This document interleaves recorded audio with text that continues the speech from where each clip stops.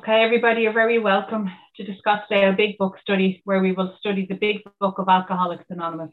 Today is the 6th of August, 2022, and my name is Audrey-Ann, and I'm a recovered compulsive overeater from County Meath in Ireland, and I will be your host today for the big book study. The co-hosts are Veronica C. and Johan. If you have any questions during the meeting, please contact either myself or the co-host by private messaging in the chat function. Please note that the speaker, Harlan G, will be recorded for the duration of the study. However, the questions and answer sessions which follows will not be recorded. We will post a link to the previous week's recording in the chat function. We ask if you could please make sure to keep your microphone on mute at all times during today's study. And also please turn off your video if you are exercising, eating, or if you need to step away from your screen for any reason. We will post the link to the previous recordings and the 7th edition later in the chat function. And I will now turn the meeting over to Harlan G. Thanks, Harlan. Oh, thank you very much, Audrey. I'm so glad to be here. So glad to be here. Thank you for your service, and thank you to everybody that makes this possible. The hosts, the co-hosts, the people behind the scenes on the website that do the recordings, that post the recordings. Thank you to all of you. It's a beautiful day here in Arizona. I hope it's as absolutely stunning wherever you are. It is already 97 degrees here. We're going up well past 100. I hope that's not your fate, but I hope it's as beautiful a day wherever you are as it is here in Arizona today. We have been before I get to where we are and kind of reviewing, I just want to make a couple of announcements. We are on for Westchester County, New York. I don't know specifically where in Westchester County this is. I will find out, but we're going to be in Westchester County, New York, with a live big book workshop the 9th, 10th, and 11th of December. So pack your coat, pack your sweater, and pack your big book, because we're going to do big book the 9th, 10th, and 11th of December in Westchester County, New York. And we want to really make this very successful. About 1 month after that is the OA birthday. I just want to keep reminding you to save your shekels, your euro dollars, your zlotys, your whatever you have, and save it up, save your stuff, because we are going to knock this out of the park with the birthday. I'm really we want to try to get 2,000 people there. And if we do, it'll be very, very wonderful. It'll be so good for all of us. So please, please let us count on you to be at the birthday. That'll take place in Los Angeles, California, at the LAX Hilton. And that will be the 13th, the 14th, and the 15th of January of 2023. So that will be coming up here after the first of the year. Okay, that said, we are in the chapter, We Agnostics. And one of the questions that I get from time to time is, you always say that whatever chapter you're speaking on is your favorite chapter. And that's true by and large. But this is my least favorite chapter, because it brings up the subject that is very sensitive to most of us. And that subject is the subject of God, because we look at this chapter and we see the title of the chapter, We Agnostics. Now notice, he didn't state you agnostics, those agnostics, to the agnostic. He said, we agnostics. Now, what is an agnostic? What sets an agnostic apart from a believer or an atheist? A believer is someone who believes that there is a religiously associated deity, sometimes with a long gray white beard, sometimes not, up in the sky with a staff, sometimes not, whatever it is you choose to believe in. And every single time I say the word God, please, I will remind you of this. I am talking about God as you perceive that God. Notice I didn't use the word understand, because I don't like that word sometimes, even though I will use it from time to time, because people get hung up in that and they say, but I don't understand God. I'll let you in on a secret. I don't either. I don't understand sometimes why the world unfolds the way it unfolds. I just know that God didn't put a bunch of robots on earth, and much of the things that we read in the newspaper, many of the things that we lament in the headlines are not God doing those things. They are human beings that have free will, and the free will means they can do good or they can do bad. And sometimes people choose to do terrible things to one another. And I assure you that if it's a God of mercy, as I perceive it to be, or a God of love, as I perceive it to be, then that God is crying right with us. I'm not a Calvinist. Calvinism believes that everything is predetermined, everything. But if you are a Calvinist, that's okay. It's whatever you believe to be that power greater than yourself. So a believer believes that there is a religious or religiously associated deity that is sort of the emperor in charge of all this stuff, and an atheist believes the opposite, that there is no religiously associated deity up in the sky with a long white beard and a staff and sheep running around running everything. No. But what is an agnostic? An agnostic is neither a believer nor an atheist. Ag means without. Gnostic means knowledge. So they are not sure. And I think most of us come in here, and we're going to read these words in the book, maybe not today, but we're going to read these words in the chapter, that most human beings are born with a fundamental idea of a higher power. Most of us are. And I believe that there is a power greater than myself. Remember that the second step, all it asks of me is that I either believe or be willing to believe that there is a power greater than myself. And that's all I need to make my beginning. All I'm required to believe to make a beginning is a willingness to believe that there is a power greater than myself. And that's all that's required of me. So with that in mind, the definition of an agnostic, let's move forward. But before we do, as is my history, we will always review what we did last week, just for a little bit to kind of keep us going. But I will tell you where we're going to start, so you do know. We're going to start on page 44, and we're going to start with the paragraph, but it isn't so difficult. It is, but it isn't so difficult. That's where we're going to start. Now, when we read the second step, which is what this chapter is concerning itself with, it is the only chapter that concerns itself with step 2.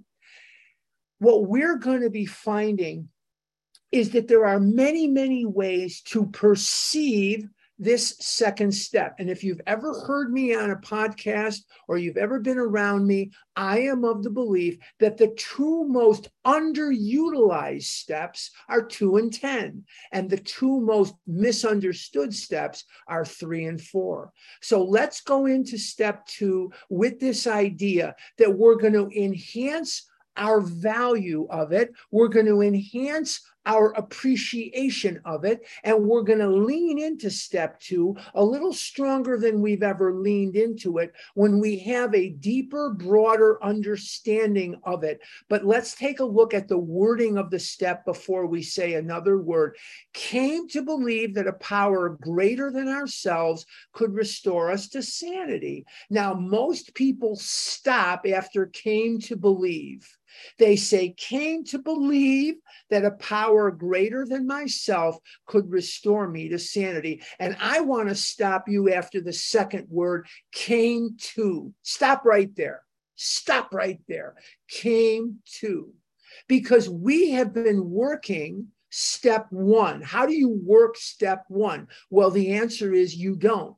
Steps 1, 2, and 3 are conclusion of the mind in steps 1 and 2. They are conclusions of the mind, and step 3 is a decision. So there's no real way to work steps 1, 2, or 3. How do you know you're working step 3? You've got a pencil and a pad in your hand, and you're doing step 4. But let's take a look again at step number 2. Came to. Stop right there. Because when we're in the food, we are heavily anesthetized. That is the only real word that I can use. What is an anesthetic? An anesthetic is something, whether it's topical, whether it's internal, whatever kind of anesthetic that it is, it numbs us to pain. It numbs us to feeling the feelings. I've had 19 hours of plastic surgery. I've had 2 knees replaced and 2 hips replaced. If I didn't have anesthetic, and I've had I've had root canals, and I've had caps on my teeth, and I've had all manner of dental surgery also, with the Novocaine and all that. How would I have survived? How would any of us have survived without an anesthetic? So by the administration of an anesthetic, I wasn't able to feel the pain. And to a lesser degree, lesser meaning not as long lasting, M&Ms and pizza and French fries have long provided me with an anesthetic. An anesthetic to what? An anesthetic to feeling the feelings that I have been plagued with for my whole life. I bet I'm the only one that falls into this category. There's 138 people here so far, and 137 of them are not Harlan, but I bet I'm unique in this area, because when I feel fear, or I feel anger, or jealousy, or guilt, or shame, or remorse, or I feel this anxiety over what might happen today or tomorrow or in the hereafter, I want to anesthetize that feeling. And my brain, because it has been trained to do so, will go to what it knows to be the most highly effective anesthetic that I can administer to myself, short of hitting myself in the head with a hammer or something. No, I'm kidding. But the most effective anesthetic that I know of is sugar, flour, fried foods, crispy fried foods like potato chips or French crispy fries, something like that. And those substances will anesthetize me to pain. The only problem is it only lasts for about 9, maybe 10 seconds. And then I feel the pain, but my brain cannot focus on that. My brain has a built-in forgetter that is called the mental blank spot. And I am eating in search of relief to the pain I'm feeling, even though most of the time I'm not aware of it. So I came to, well, how did I come to? In step 1, with the realization of the physical allergy being operative, even though I don't want it to be, it's going to operate, and the mental twist being operative, even though I wish it didn't. The mental twist and the physical allergy deem that I am powerless over food. So now I have put the food down, but I haven't had a spiritual awakening yet, because I'm only on step 2. So I came to, and what happened when I came to? I felt every feeling that I had been feeling, but the food has deadened my feelings. It has anesthetized me to the pain of not eating. And the pain of not eating is so debilitating, so horrible, so nightmarish, that the pain of eating becomes preferable. That's where relapse lives. Relapse lives in that feeling that we have that anything has to be better than this.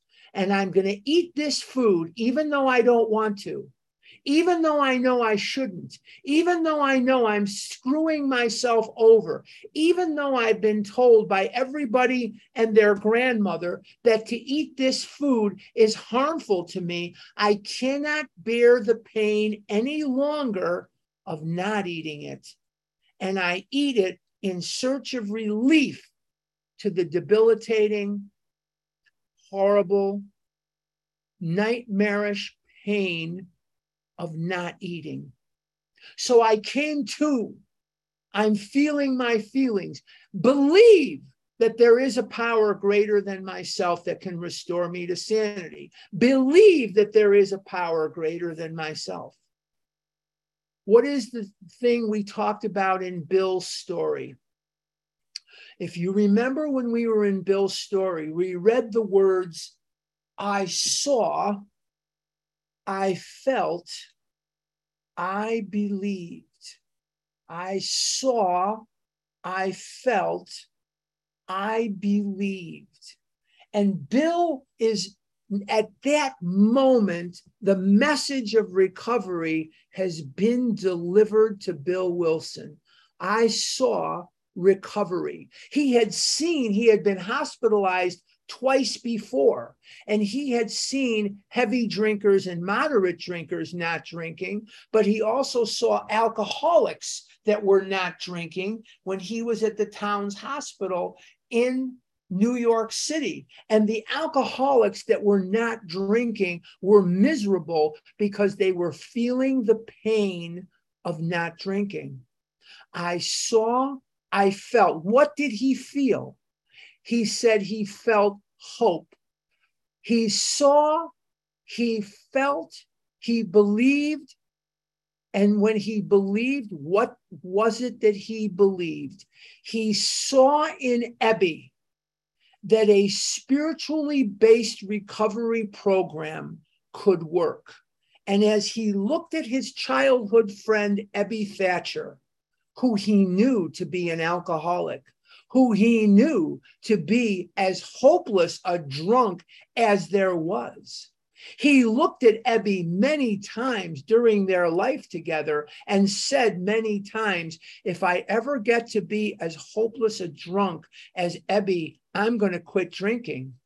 And he looked at his friend, and at that moment, Ebby not only was free of his desire to drink liquor, but he was happy in his release. Happy in his release. And he had never seen before in his entire life somebody who he knew to be an alcoholic who wasn't drinking and was happy about it. I saw, I felt, I believed. And we're going to take a look at that this morning as we move forward in our program of recovery. But instead of saying the step, just for today, instead of saying came to believe, we're going to say came to. And that is why we have the need for the food, because as we come to and the food is down, we are going to feel feelings that we haven't felt for a long time. And maybe some of us have never felt those feelings before as adults. And maybe some of us have, but they're very, very painful. Came to, and then believe that there is a power greater than myself that could restore me to sanity. And in that believe that there is a power greater than myself, I have to ask myself a question. Where am I on this scale of belief? Am I an atheist? Maybe. Am I an agnostic? Maybe. Am I a believer? Maybe. But what I need to do, no matter where I fall on this scale, no matter where I fall on this arc, I have to be willing to believe, not believe, but be willing to believe that there is a power greater than myself. And that is what's very, very important. So let's pick this up on page 44. But it isn't so difficult. About half our original fellowship were of exactly that type. At first, some of us tried to avoid the issue, hoping against hope we were not true alcoholics. Now, I don't know about you. I know about me, and that's just barely possible, let me tell you. You know, I came in at over 600 pounds. I came in when I was 24 years old. My life was in a shambles. My life was a nightmare. My mother died when I was 22. My father died months before I came here when I was 24 years old. I had no money. I was writing bad checks to anybody dumb enough to take them. I was eating about $100 to $150 a day worth of food. This was 1978, 79. I was eating about $100 to $150 a day worth of food. My hygiene was horrible. My life was a nightmare. I did not wear underpants. I had towels shoved between layers of flab. I had skin.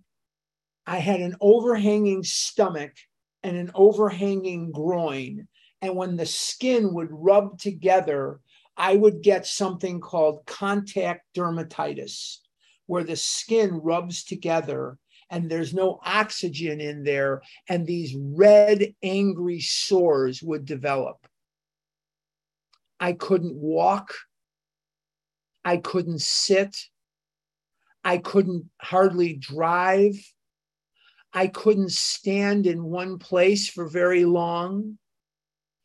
Physically, mentally, and emotionally, I was a wreck. Financially, I was a wreck. I was an object of ridicule. When I would leave the house, children would laugh at me. Adults would laugh at me. I was an object of ridicule wherever I went. My desire to die was much stronger than my desire to live. I was born a quitter. I was defeated by life.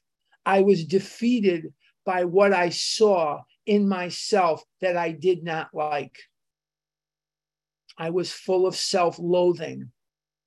I was full of doubt, guilt, shame, remorse, fear. I feared people. I feared every day, every single day that I got up in the morning, I cursed God for not killing me during the night. And yet, I could handle this on my own. I don't need you. I don't need anybody. That's how insane I was when I came into this program on February the 2nd, 1979. I was insane, although I didn't know it, and I couldn't see the forest through the trees. We are products of Western culture. And when we were little, we all read a book or had a book read to us that is very, very dangerous. It's called The Little Engine That Could. I think I can. I think I can. I think I can. No, you can't. No, you can't. No, you can't. No, you can't. And we're going to read words in the next chapter that say, remember that we deal with alcohol, cutting, baffling, powerful, without help. It is too much for us. And yet we forget those words or we spit on those words because we want to take care of everything ourselves, our way. What we're really looking for is to exercise our defiance. Bill Wilson said at the end of his life, we are sensitive, immature rebels. And we are. Dr. Percy Pollock, a noted psychiatrist, came to Bill when the big book was not yet printed. It was only in mimeograph form. And he said, you've got to take some of this language out and replace it with, instead of in the declarative, you have to make it into the, not the imperative. You have to take out the imperative, put in the declarative. What's the difference? The imperative is chapter 7. You say this, you do that, you do this, you don't do that. That's the imperative, where the book is telling you what to do. Instead, these are the steps we took. These are the things we found, because he convinced Bill to make the changes, because an alcoholic, a compulsive overeater, a gambler, a drug addict, a love addict, a sex addict is not going to respond to a finger in the face telling us what to do. We are not going to respond to that. And since God, the book, I'm not equating the two. God and the book know that we are students who only learn a certain way, gives us living and printed examples of what to do and not do. But when I came into these rooms, I hadn't had another pair of pants on in a couple of years, because I had a pair of pants that were size 80 that a friend of mine who owned a dry cleaner put a slat in the back. It looked ridiculous, but it was at least a way that I could button my pants. And I had a shirt on that was about a 6 or 7 extra large shirt. You couldn't button it. The two sides of the shirt were not in the same zip code. I was wearing shoes that should have been thrown out years before. I had nickel, dime, and penny size ulcers in the back of my calves where pus used to come out from the edema, the swelling. The bottoms of my feet were cut into by fissures because of the dry skin of that obesity produces. I was a mess. Looking back, the most merciful thing is if somebody would have taken me out and back and shot me in the head. Thank God they didn't, or I wouldn't be here now. And yet I fought this idea of God like Bill Wilson did. Bill's life was a mess. This was November of 1934. He started drinking in 1917. And for the better part of 17 years, he was as drunk as a skunk. His marriage was falling apart. He couldn't make a living. His personal relationships were in shambles. Every person who loved him, except for his brother-in-law and mother, had turned their back on him. His life, one might say, was living to drink. And yet, Bill Wilson, like Harlan, believed that he could do this on his own, his way, and I indeed cannot. But that ego starts to assert itself, and my demonic, destructive ego will lie to me and say, I don't need God. God's never been there for me. If there was a God, I wouldn't have had the nightmarish life I had. And by the time I was 24 years old, I didn't have a relative in the world. My mother was dead. My father was dead. I had nothing. I had nobody. How did I survive? It's a miracle of God. And I was brought over challenges, carried over challenges that I didn't even know what the heck was going on. And yet somehow I transcended things that might have killed me. And so have you. There's 163 people here right now. Not one of you came in here after saying to yourself, well, everything in my life is fantastic.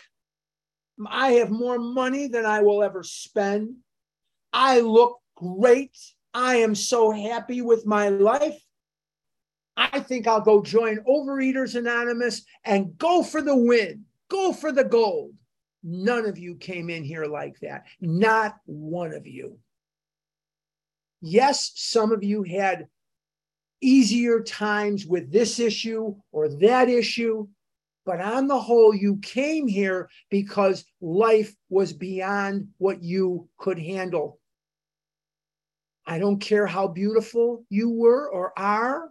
Not were, are. I don't care if you're white or black. I don't care if you're Catholic, Jewish, Protestant, Muslim. I don't care if you're tall or short. I don't care what you are. You did not come in here on a roll. You came in here because of horrific pain. And yet we are giving you the formula to get out of that pain. And the ego will still say, no, thanks, not me. I'm good. No, thanks, I'm good. The last words of the ego. Boy, oh boy, if only that were the case. Were I good? Life would have been very, very different, wouldn't it? Would have not. It would have been very, very different. I need help. I can't do this alone. Let's go back to page 44. At first, some of us tried to avoid the issue. What issue? The issue of this spiritual remedy. Hoping against hope, we were not true alcoholics. I never doubted that I was. I just didn't understand that you were too. I looked around and I saw people that looked very much like you. I was 24 years old when I came into these rooms. You guys were 20, 30, 40 years older than me. And you were thin.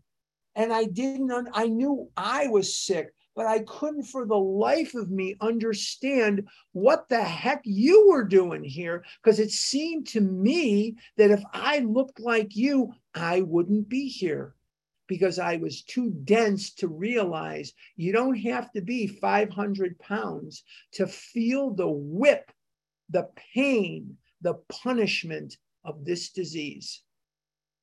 If I looked like Johan over there, I wouldn't be here, but he's got his own hell. He's got his own, he can't sleep at night because of the kids. So he walks around, walks into walls. I tease him about that all the time. I tell him that's their job. Their job is to keep you up at night and make sure you get half crazy from lack of sleep. And Carl is bucking for a promotion. He wants to be the head crier, the head screamer. And Carl's a year and a half, I think. He's a year and a half. And so he keeps Johan and his wife up all the time. So he's doing his job. All right.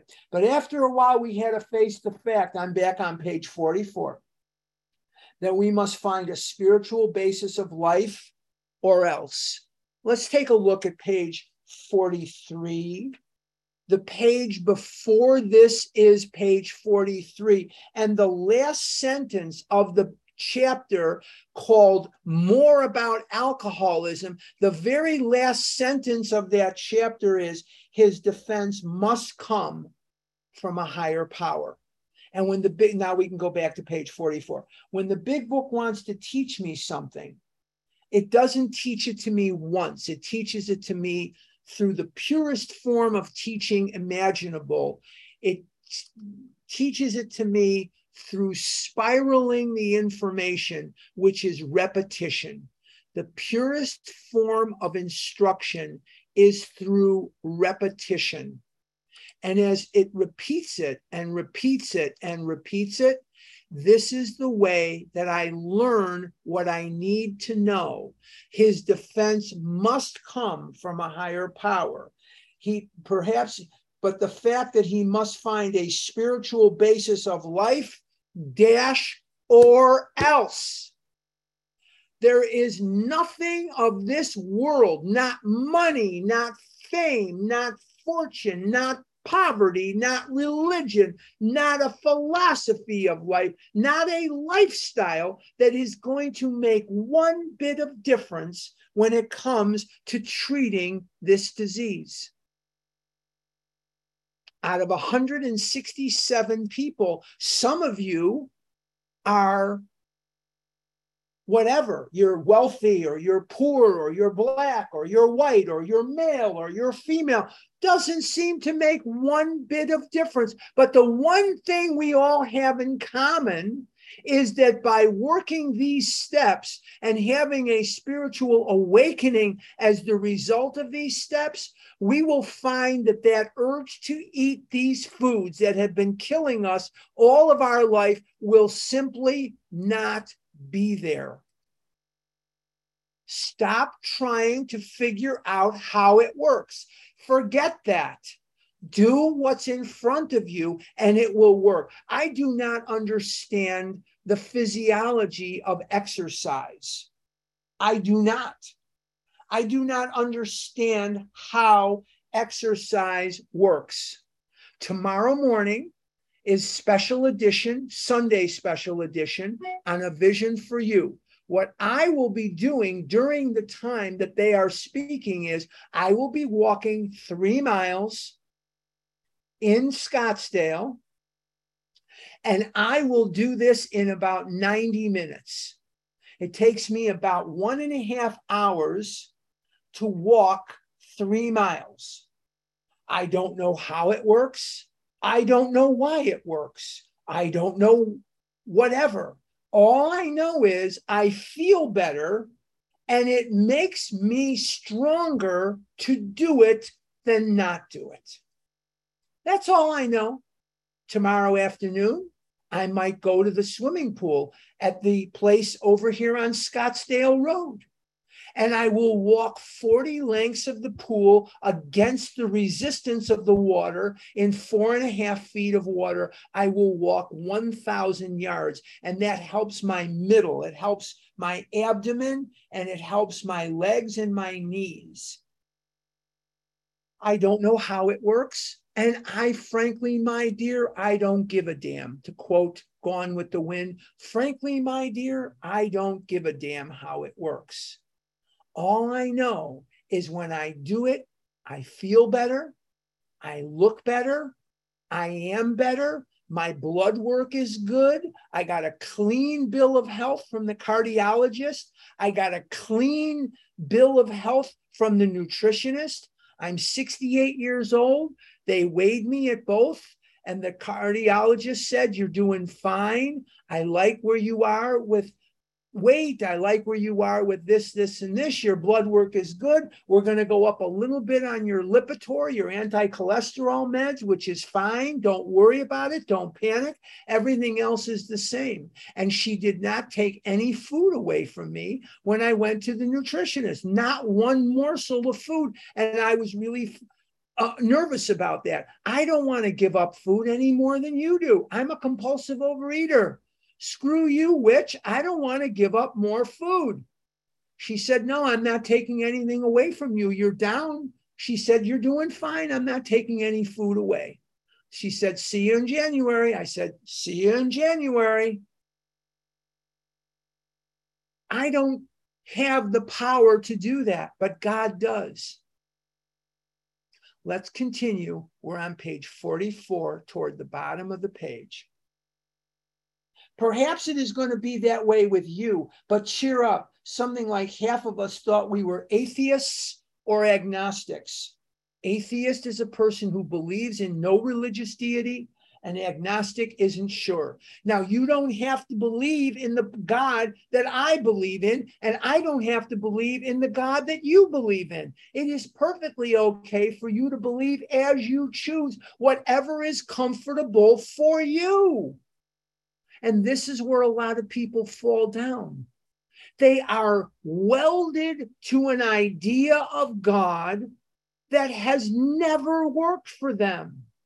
And they refuse to abandon that idea of God. And I'm not here to tell you what God is. I'm not here to tell you what God is not. There are philosophers and poets, and there are authors, and there are all sorts of people that are going to while the hours away philosophizing about what God is and what God is not. There's two things I need to know about God, just two. There is one, and it's not me. There is one, and it's not me.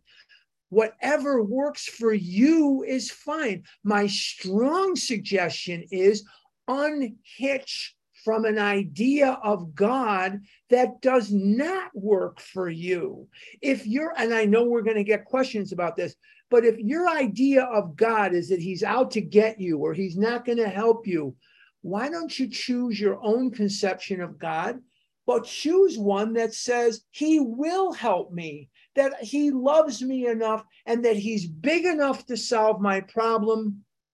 He's big enough to help me, and he's also big enough to run the world. There's so much about God I don't understand. There's so much about other human beings that I don't understand. There is so much about the world that I don't understand. And I don't have to have an understanding of any of it. I can be blissful in my ignorance because the world is a place that is beyond my understanding. So I have to stop trying to figure out why we have some of the headlines that we have. Why do we have some of these headlines? I'll tell you the truth. I don't know. Why do little children die of leukemia and cancers and all kinds of things? I don't know that either. I don't know. What I do know is that there are people who are addicted to alcohol and food and gambling and love and sex and internet and whatever the drugs, whatever it is, and they are living free lives today, emancipated completely from a desire to destroy their life with those or any substances. That's what I know. That's what I know. And what Ebby modeled for Bill is, yes, I'm a putz like you. I'm a putz. And we got drunk together 1,000,000 times, you and I. And we caused a lot of trouble. You know what Lois Wilson wanted to know when she saw Ebby over there for dinner? She pulled him aside and she says, Ebby Thatcher, if you got a bottle in your pocket, I'm going to ask you to leave my house. And he said, no, Lois, I don't have a bottle. And I haven't had a drink in 2 months. And she looked at him like he was the creature from the Black Lagoon. She hadn't seen him sober since he was a child. She hadn't seen him sober since he was a child. That's the power that this program possesses. Don't question it. Latch onto it. Latch onto it like your life depends on it, because it does. Because it does. What did we read? That we must find a spiritual basis of life, or else our experience shows that you need not be disconcerted. Bottom of 44. If a mere code of morals or a better philosophy of life were sufficient to overcome alcoholism, many of us would have recovered long ago. Stop right there. There are 165 of us right now. Some of you are wonderful, wonderful, honest, forthright people. And some of you are yutzes. I'm not going to say who's who. I have my suspicions about some of you, but some of you I don't know that well. But here's the deal. If your lifestyle was enough to overcome your compulsive overeating, you wouldn't be sitting here now, would you? Some of you wouldn't steal a penny from anybody. Some of you would. I don't know who's who. It's not important that I know. It's okay. But a mere code of morals will not help you. Bill Wilson was a self-centered, selfish, alcoholic son of a bitch. He lied to his wife. He lied to his friends. He let people down. People, except for his brother-in-law, his mother, and his wife, Lois, people turned their back on him. They wanted nothing to do with his alcoholic butt. And yet, he will be remembered for 20,000 years times 20,000 years as one of the greatest human beings that ever walked on the face of this earth. Why is that? Because he accepted this way of life, and his power greater than himself that he chose to call God transcended him above his human defects, and his efforts gave birth to the greatest movement in the history of the world to deal with addiction. I'm not comparing it to a religion. All I'm saying is when it comes to battling addiction, nothing that has ever been discovered by man has ever come close to the results that the big book of AA and the program of recovery found in Alcoholics Anonymous has produced. And he was Time Magazine's first choice for Man of the Year. And he would not allow them to do it. They offered to take a picture of him from behind and from a distance. And he said, no. I don't want to exalt myself over the fellowship and accept this award. It could be dangerous if I do. Scott Peck, the noted psychologist, said that the three things that the 20th century will be noted for more than anything will be these three things. Number one, Kitty Hawk, the era of flight began in the 20th century. Number two, man's landing on the moon, which was a culmination of the computer/flight era or age, computer age. And number three, the 12 steps of Alcoholics Anonymous. The Yiddish word of the day is amuna. What does amuna mean? Amuna means faith in Yiddish. Faith, amuna. Now, do you have to have faith in God? No. Do you have to have faith in a religion? No. Here's what you have to have faith in. You have to have faith that if I do the things that these other recovering people do, I will get results that will be beyond my wildest dreams. That's what I want you to believe in. Not a particular God, not a particular religion, not a particular way of life, but the faith that if you do what these men and women do, you'll get what these men and women get. So we're giving you that instruction manual that you've wanted from the time you were babies. Here it is. It's a book, and it's called Alcoholics Anonymous. And the solution to your problem is a spiritual awakening as the result of the steps. And what we're going to be talking about now is not only the great value of that awakening, but we're going to be talking in specifics as to how to get it. And where it begins is in putting the food down. And when you put the food down, you come to. Wow. Not only could I have had a V8, but holy mackerel, look at what the food has been protecting me from. Because to a great degree, food was your best friend. Then it turned on you and became your worst enemy, but it protected you from pain. And the unfortunate thing is it still will, but only for about 9 seconds. Whereas this way of life will protect you from those things forever.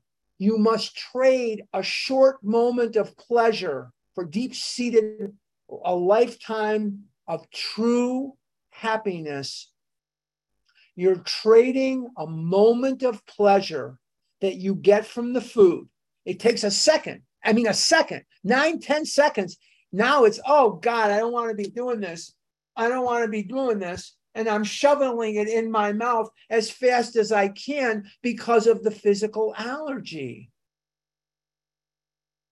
I'm not shoveling it in my mouth because it tastes so good. Truthfully speaking, those Doritos, if those were real cheese, they'd have to keep it in a refrigerator. There's nothing real about Doritos. There's nothing real about most of the crap I put in my mouth. Most of the stuff I put in my mouth was garbage. Oreo cookies? Doritos? Are you kidding me? That stuff is garbage. Garbage. And yet if you had the Israeli, Chinese, American, English, French, Italian, Spanish armies in front of the display where they had the Oreo cookies or the Doritos, I would have fought every one of them and won. I would have fought them all. Bring it on. Nobody's going to keep me from killing myself. And I would have fought to eat that food and I would have been dead. So we have here, it says, but we found that such codes and philosophies did not save us, no matter how much we tried. We could wish to be moral. What is moral? Moral is truthful. We could wish to be philosophically comforted. In fact, we could will these things with all our might, but the needed power wasn't there. That's the key sentence to this whole thing. And it goes on to say, our human resources as marshaled by the will were not sufficient. They failed utterly. You don't have a moral reason to be bulimic. You don't have a reason to be anorexic. You don't have a reason to be morbidly obese. You have a reason to recover, and that's still not good enough. That your need for recovery will not produce a recovery. I'm going to say that 2 more times because it's very important that we forget it right away. And the only way you're going to hang on to this is to teach it to other people. Clancy Imislund, one of my heroes, used to say all the time, you do not get this program by absorbing spiritual information. You get this program by transmitting spiritual information. And if that's good enough for Clancy, it's good enough for me. What I'm going to say 2 more times is the need to recover is not sufficient to bring about recovery. The need to recover is not sufficient enough to bring about recovery. You need a spiritual awakening as the result of the steps. The only reason I don't mention spiritual experiences for most of us, that is not going to happen. Now, just to save me time in questions and answers, a spiritual awakening is slow in developing. A spiritual experience is sudden and profound. Fitz-Mayo had a spiritual experience. Bill Wilson had a spiritual experience. That means God came to them, boom, boom, and they never drank again. Fitz died in 1943 of cancer. Bill Wilson died of emphysema in 1971. Neither man ever drank again during his life. So I will normally talk about spiritual awakening rather than spiritual experience, because spiritual experience is not really part of my life. I've never had a spiritual experience, and most of you have not had one either. But just to be as fair as I can be, the reason that I don't mention it is, for most of us, a spiritual experience is not realistic. To sum up about what we've covered, and I know we're going very slow. Don't text me during the week and say, man, we're really going slow. We've gotten 2 paragraphs a week. Well, the reason that we're going so slow is this is a chapter, this is a step, this is a concept that a lot of people want to avoid. This idea of God, of the power. It's very uncomfortable for me. And I know that it's uncomfortable for many because we have this idea of God. And we say, I prayed to you that my mother wouldn't die and she died. I prayed to you that my dad wouldn't die and he died. And I prayed to you that my child would get better and they didn't. And so screw you, God. Sometimes it's just someone's perception that needs to change. Who am I to know anything about life and death? I want what I want. So I want people to live and people. I'm not saying it's good when people die. I'm not going out on that limb. I'm not going out on that note. What I'm saying is I don't know the big picture. I don't have the big picture. I don't know. So we get this chip on our shoulder where it comes to God. Bill Wilson we read that paragraph where it says the wars that had been fought, the chicanery, all these horrible things. That paragraph is as timeless as anything. Since the dawn of time, people have shook their fist at the sky and said, why my mom? Why my dad? Why my child? Why me? And there's no good answer. When my mother died, one of the groups of people that really made me mad was, well, she's in a better place now. How the hell do you know? When my dad died, oh, Max is in a better place now. Really? How do you know? Have you gone past the pearly gates and examined it yourself? And are you coming back to report? We don't know. We just have to go on faith. And that's so hard because we're given as people. We want data. We want facts. We want to know for sure. And sometimes you just got to believe. You just got to have that faith. Amuna in Yiddish means faith. Amuna means faith. That if I do the things that these other men and women did, I will have the recovery that they achieved and maintained. It's not going to be effortless. It's going to take work, but you can do it. And with a little help from God and a little help from each other, we too can recover from a seemingly hopeless state of mind and body. So what we have been looking for from the day we were born, this instruction manual, this how-to, this DIY, do-it-yourself idea has to be abandoned. There is no DIY recovery. Forget about DIY and do it with your higher power and the fellowship.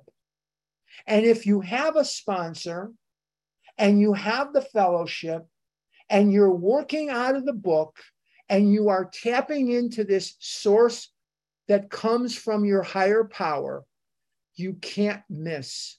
Page 88 of the big book of Alcoholics Anonymous has one of the most important sentences ever written in any language. Page 88, it is the shortest paragraph in the book. It is a sentence that is a paragraph unto itself, and it simply says, it works. It really does. Haven't you had your own way enough? Haven't you done it your way enough? Forget about the little engine that could. I beg you. Forget about this DIY recovery. You're going to do what you're going to do. You're going to do it your way. Forget that. We have a friend that lives in New Jersey, and she says you must transition from yes, but to yes, ma'am when it comes to your sponsors. The more I try to fight to have my own way, the worse my life gets. Just a reminder, I'm coming to New York. I'm coming to Westchester County, the 9th, 10th, and 11th of December. It's going to be a little chilly in New York then. Pack your coats because it's going to be a little chilly there. Not like Chicago, but it'll be chilly. And then on the 13th, 14th, and 15th of January, Los Angeles, California, the LAX Hilton, the birthday. And those will be really, really good times. I usually get to the birthday Wednesday night, so we can play Thursday, we can play Friday up until 7, and then at 7 p.m. Friday, they have the grand opening in the ballroom of the Hilton, and it will be very, very fun, very fun. Get to Los Angeles early. Let's play. Let's have a little fun. We are not a glum lot. We are just not a